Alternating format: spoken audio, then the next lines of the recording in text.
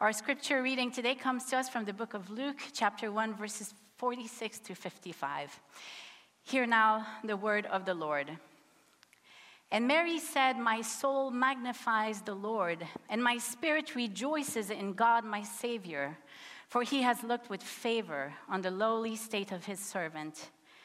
Surely from now on all generations will call me blessed. For the Mighty One has done great things for me, and holy is his name. Indeed, his mercy is for those who fear him from generation to generation. He has shown strength with his arm. He has scattered the proud in the imagination of their hearts.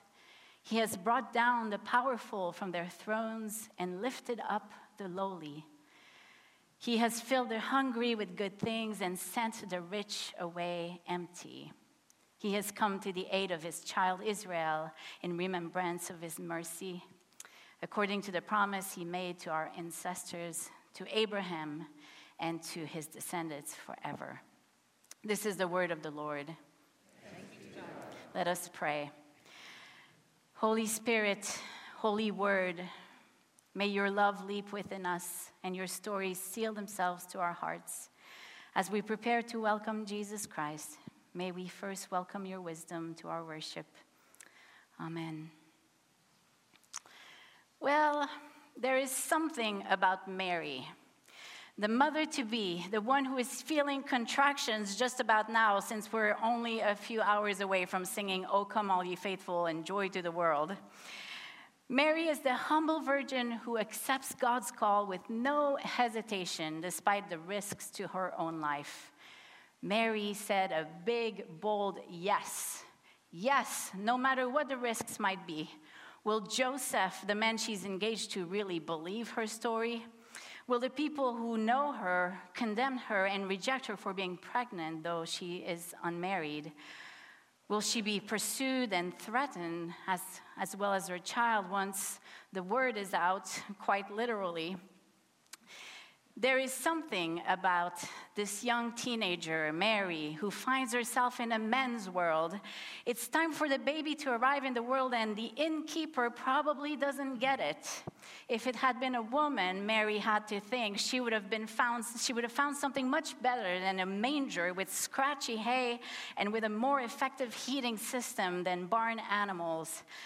I love my golden retriever to death, but her doggy breath can make me nearly lose consciousness at times. So I can't imagine what donkeys and other animals in a small place might do to a mother and her newborn son. Mary was probably wishing that instead of choirs of angels and shepherds and 3 wise men, she had been visited by, a lactation consultant, or by women bringing diapers and pacifiers and heating pads to help her with postpartum pains. Truly, there is something about Mary, because even though there's little written about her in the New Testament, she has left an important piece of herself to our world that has influenced generations in varying degree.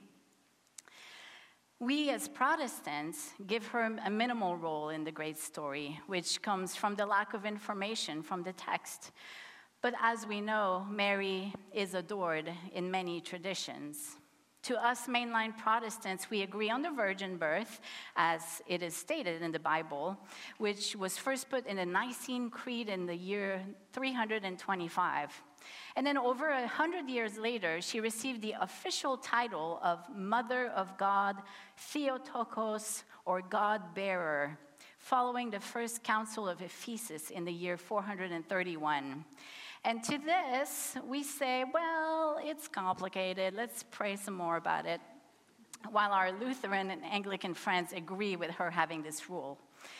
There's something about Mary, just in the way that she invites a lot of questioning within our own beliefs. I can tell you that if you grow up in a Roman Catholic environment, as I did, where there's nothing but Catholicism around and very little secular visible, from street names to statues everywhere, well, things are different. It seems like it was more common to see her gentle face than Jesus on the cross. We prayed to Mary, Mary, the gatekeeper to her son, Mary who interceded on our behalf. Mary was so present everywhere. I don't remember much about having a prayerful relationship with her. I did pray to God as a young person, but I remember feeling this natural comfort around her image and her revered presence. Knowing at the time that she was the greatest mother who ever existed, chosen to carry God in the flesh, meant that she had to be the greatest nurturer to us as well. She made faith a little bit easier and approachable, it seems to me, as a young believer. I grew up with her name everywhere. All little girls would be baptized with the name Mary as a third name in my parents' time, so it's on my baptismal certificate. My church was called Our Lady of Perpetual Help. In fact, my favorite building in the world is named after her. The one in Paris that went up in flames in 2019, the Cathedral Notre Dame, where I heard the Bach Magnificat sung only 6 months before the insides burned down. The stone and stark building has moved my soul in different ways whenever I've been to Paris. It's strange to say, but it's a place where I felt the Holy Spirit enter my soul. And not only me. I saw my own eyes the effect it had on 14 girls from Sarasota Young Voices. We auditioned and we were invited to sing a concert there a few years ago. And they experienced singing in that incredible space with 8 long seconds of reverberation, their sweet voices carrying forever. And then the tears were running down their faces. For 14 teenage voices to fully fill such a large space with heavenly sounds, it had to be something divine. The cathedral is cold and gray, but maybe it's a mother's whisper that softens the space. It's not just the inside. In 2013, I was running my first full marathon. I was more than halfway through, starting to really feel every mile and not so confident as to whether I was going to get to 26.2 miles, beginning to rethink a lot of my life decisions and why I had said yes to this crazy challenge. And then I heard them. The bells rang on that very clear morning in 2013, just as I saw the cathedral emerge out of nowhere, and then tears flowing down. Was it you, Mary? Because it felt at that moment like a mother's encouragement. Nothing better than that when the steps are getting harder and there are still many miles to go.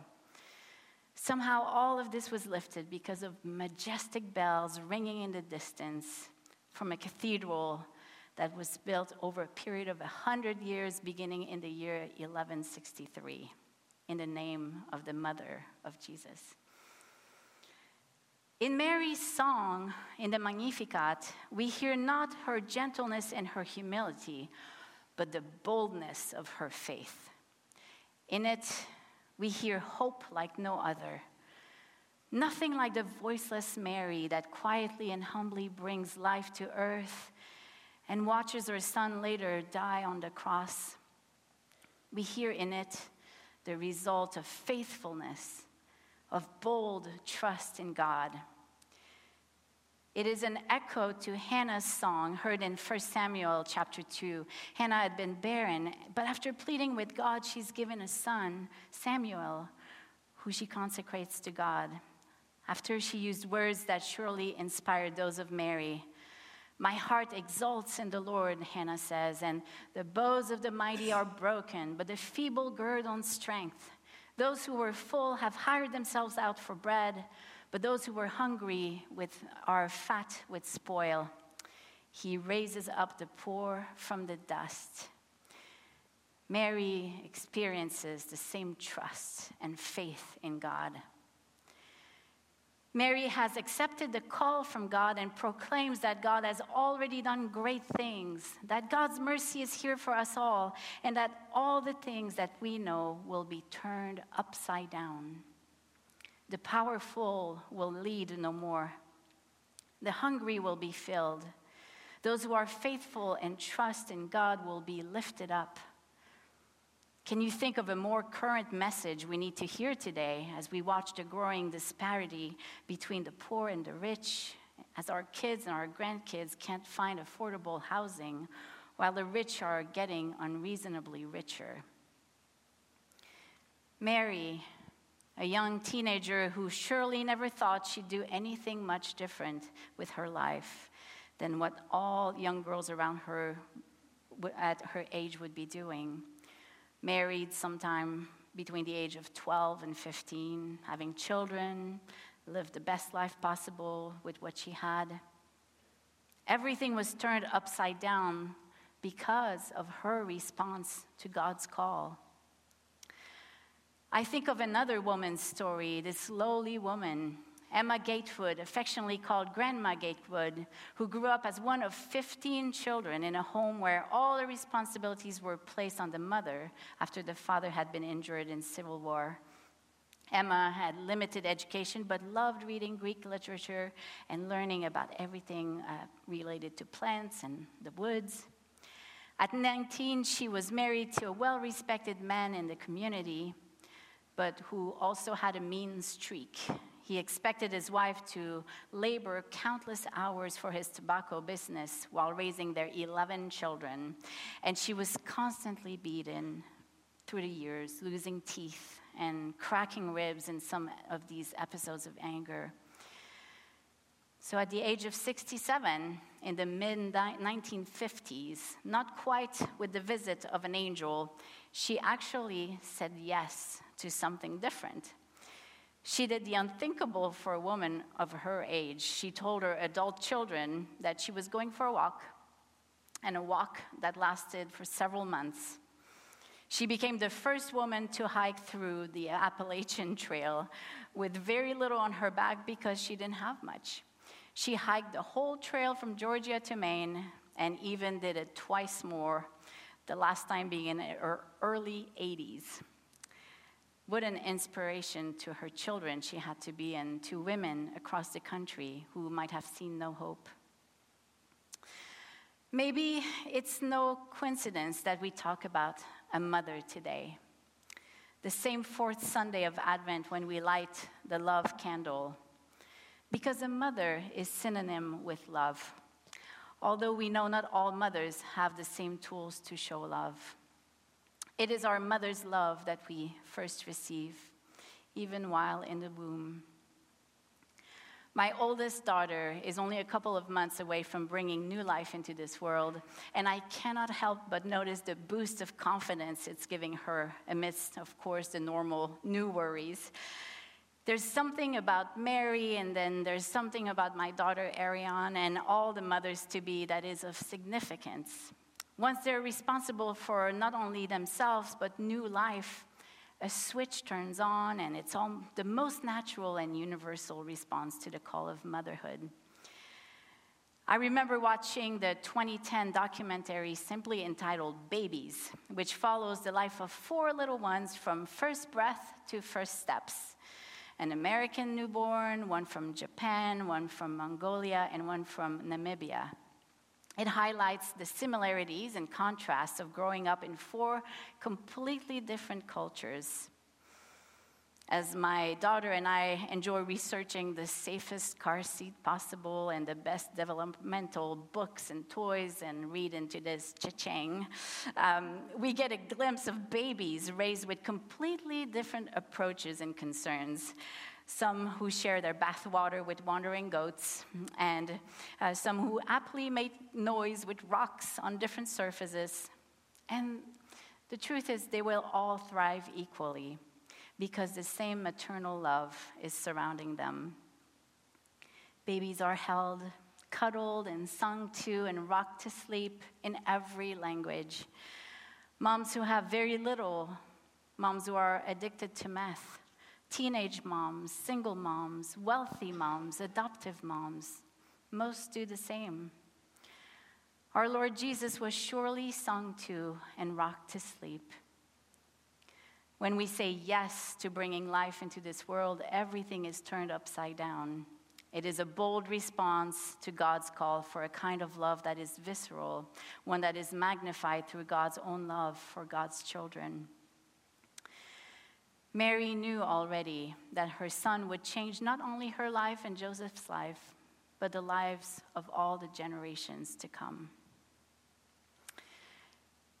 Those who know me well know that I am a yes person for the most part. Walked myself to church as a child while the rest of my family stayed home and dreaming to become a missionary nun. Yes. Okay, that last part didn't happen, and I just can't say I regret not being a nun. Meet a man from a different country who speaks a different language. Yes, I'll move. Have children young. Yes. Ask to teach piano to children even though I don't know the English words for quarter note and treble clef and E flat major scale. Yes. Meet a local orchestra pianist who thinks I should audition for a master's degree in piano even though I have an infant at home. Yes. Work for a choral director and take on a group of little children to direct even though I know nothing about choral techniques. Yes. Then start my own children's choir even though I know nothing about nonprofits. Yes. And then let's take them around the world traveling while we're at it. Meet a pastor randomly in a little Greek restaurant on Bee Ridge Road who invites me to a full-time job in one of the largest Presbyterian churches in the state of Florida. Yes. Go to seminary because I think God might be calling. Yes. Be the preacher and a musician on the same Sunday on Christmas Eve morning? Yes. There is something inspiring about Mary, and that something is the yes that she answered, because she makes us trust that we also must say yes to our own calls. But even better, there's something about you. Have you said yes yet? It's never too late for a positive response to a question that might turn your world upside down. If the Sarah of Abraham and Elizabeth, mother of John the Baptist, could have children in very advanced age, we can say yes to many adventurous things ourselves. In the next few days, you will be bombarded by the world for things to say yes to. Yes to losing 10 pounds. Yes to changing your diet and exercise routine. Yes to buying a new car, to being more involved in your political party of choice. Yes to getting more sleep at night by drinking this special tea and getting new gadgets to help you reach your goals. Yes to making you healthier and wealthier and more focused on the things of this world. In your experience, how long do these yeses last for? So it is perhaps good to think of the type of yes that is not only good for the first 3 weeks of January, but the yes that might end up turning things upside down for you. There's something about Mary. There's something about you and about me. And there is only one good answer on this Christmas Eve morning, and it is one bold and faithful yes.